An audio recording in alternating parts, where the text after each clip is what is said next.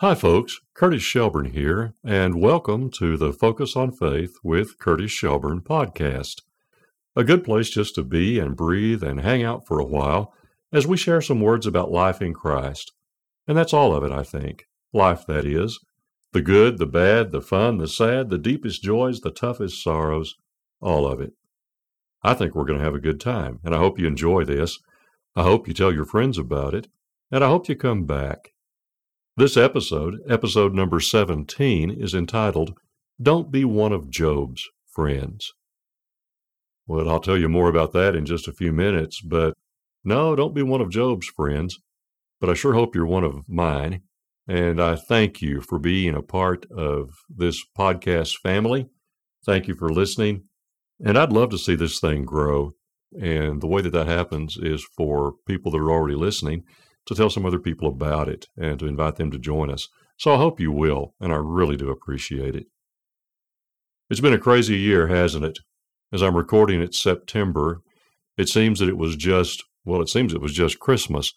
And then it was March, and about the middle of March for a lot of us is when we became very painfully aware of what we now know as the pandemic. COVID-19, coronavirus, and boy, our lives changed. A lot of our churches shut down for at least several weeks. I think we stayed closed for about 7 weeks. Learned to do a lot of things by video. I turned into a televangelist, something I'd never aspired to. We kept on going in a different way than usual. And then we managed to get back a little bit, but some businesses had such a hard time, and some of them didn't make it through. Some are still having a tough time. I'm afraid some others won't make it through. Some folks had a very tough time. At the very same time, we've all known folks who've had the virus and who hardly knew they had anything, barely even believed it because they were almost completely asymptomatic. We, sadly, most of us have known some folks who've died from it. A lot of them had underlying issues, were much older and that kind of thing, but not all. And so it's been a really tough thing. It's been hard to wrap your head around it. And all of a sudden, we're wrapping masks around part of our faces, and we got the non-maskers and the maskers, and we've got folks that have made a pretty serious political thing about this. I don't know about you, but it seems to me that I find myself kind of in the middle on some of this. As a Christian, I know that we're supposed to be the best citizens of whatever land we find ourselves in. And if the edict that comes down is not against the rules and the teaching of Jesus Christ, it seems to me we're probably supposed to be the best in the state or the nation or the county or whatever in keeping the rules that the officials have asked us to keep. Some of this is easy, some of it's not so easy. I don't think we're told that we just need to keep the rules that we really like. And yet I understand both sides. I do understand that there are politics involved. That is frustrating. It makes it more complicated. Yeah, we got a big election coming up. Boy, that's going to be fun. If you like the kind of choice that you might have, if your choice was between a proctological exam and a root canal, you're going to love this one. Anyway, it's coming. I dread it. I just hope it can be an election day, not an election month or 2 months. I hope it can stay out of the courts as much as possible. I hope we've got some winners and some losers that are pretty clearly winners and losers, and that we, whether we like it or not, at least have an answer. Oh, I dread it. I'm sorry. I just do.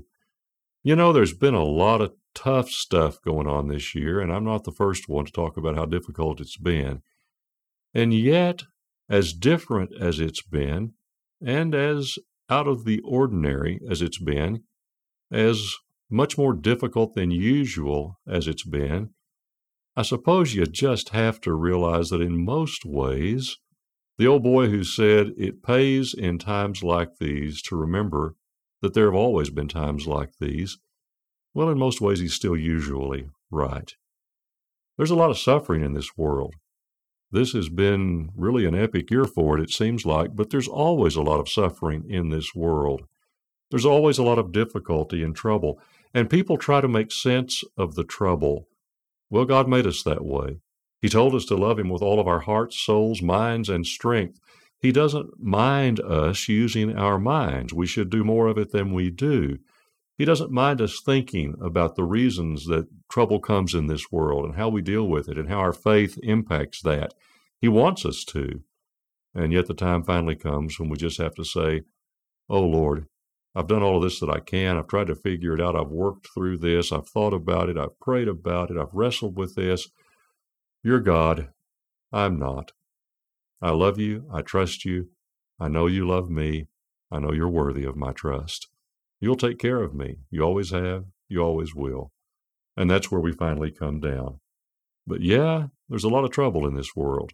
And sometimes it just is tough to figure a bunch of it out. People have been trying forever, and we're going to talk about that in just a minute. I told you recently that I am recording a new record, a new album.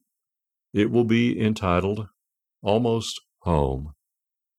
I like the songs that I'm working on to put on this album. I think you'll like them too. Most of them you know. There'll be some that you may not be quite as familiar with, but they're going to be songs that are just old friends to you. A lot of them are going to be songs that you sang as a kid, that you remember singing in church or singing as a family or whatever.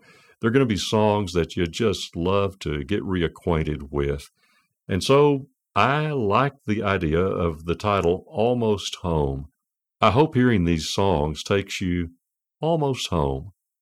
I also very much like the idea that many of them talk about our final home, our forever home, our eternal home, our real home. And yes, in that respect too, I hope when you hear these songs, you realize we're almost home. I really hope that God's joy just drips from every note on this album.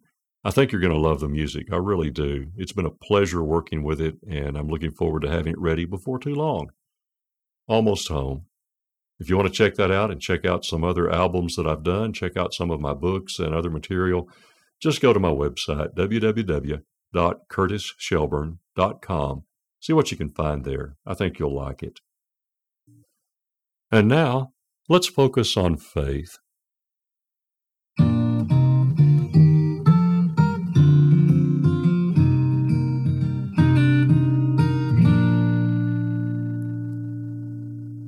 The book of Job is the textbook on suffering. Open that Bible book. By the way, scholars think it's the oldest book in the Bible. Open that Bible book and you'll see an extraordinarily good man undergoing extraordinarily terrible affliction. I guess that gives you a clue pretty quickly. Affliction and suffering, difficulty has been around for an awfully long time. Job loses his family, except his wife, and keeping her might easily be counted among his afflictions. He loses his wealth. He loses his health. He's reduced to sitting on a pile of ashes, scraping his many sores, and praying to die. He is a picture of complete misery. As if he weren't already miserable enough, Job has a visit from 3 friends. The wretched fellow is in such terrible shape that they don't even recognize him at first. But when they do, they break into such a frenzy of wailing and grief that one would think Job had already died. In fact, I'm told that the kind of wailing they undertake is precisely the kind that happened in that culture when the undertaker had already been called. Boy, that's great comfort, isn't it? For 7 days, they sit viewing the not yet dead body of their friend, acting as if he were already dead, and then they undertake a premature post-mortem of his trouble. They speak, and they shouldn't have. These miserable comforters, as Job calls them, begin to debate the man they'd come to console. The question is this, as it so often is, why do the righteous suffer? Job's friends have a quick answer. They don't. Fess up, Job. What have you done to deserve this pain? We know that the righteous always prosper. Only the wicked suffer. We do? Since when? No, it just doesn't work that way, does it? One wonders what world Job's friends have been living in. It certainly wasn't the world you and I live in. Unfortunately, Job's friends are still around. I guess as long as trouble is around and suffering and difficulty in this fallen world, Job's friends won't be far behind.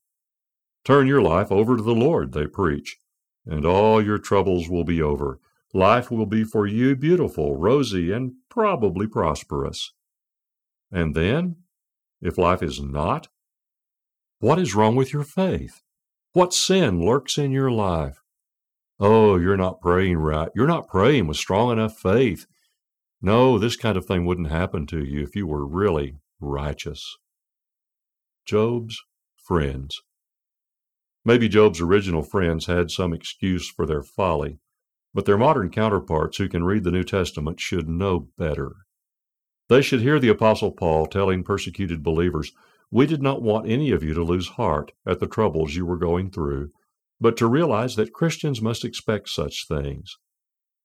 They should listen to Jesus' own words, "In this world you will have trouble." Or they can simply look at the cross and see what the world did to the best man who ever lived. A time of trouble is a good time to pray for stronger faith, and any time is a good time for humble self-examination. But when trouble comes, don't pay too much attention to Job's friends. They were dead wrong then, and they're almost always dead wrong now.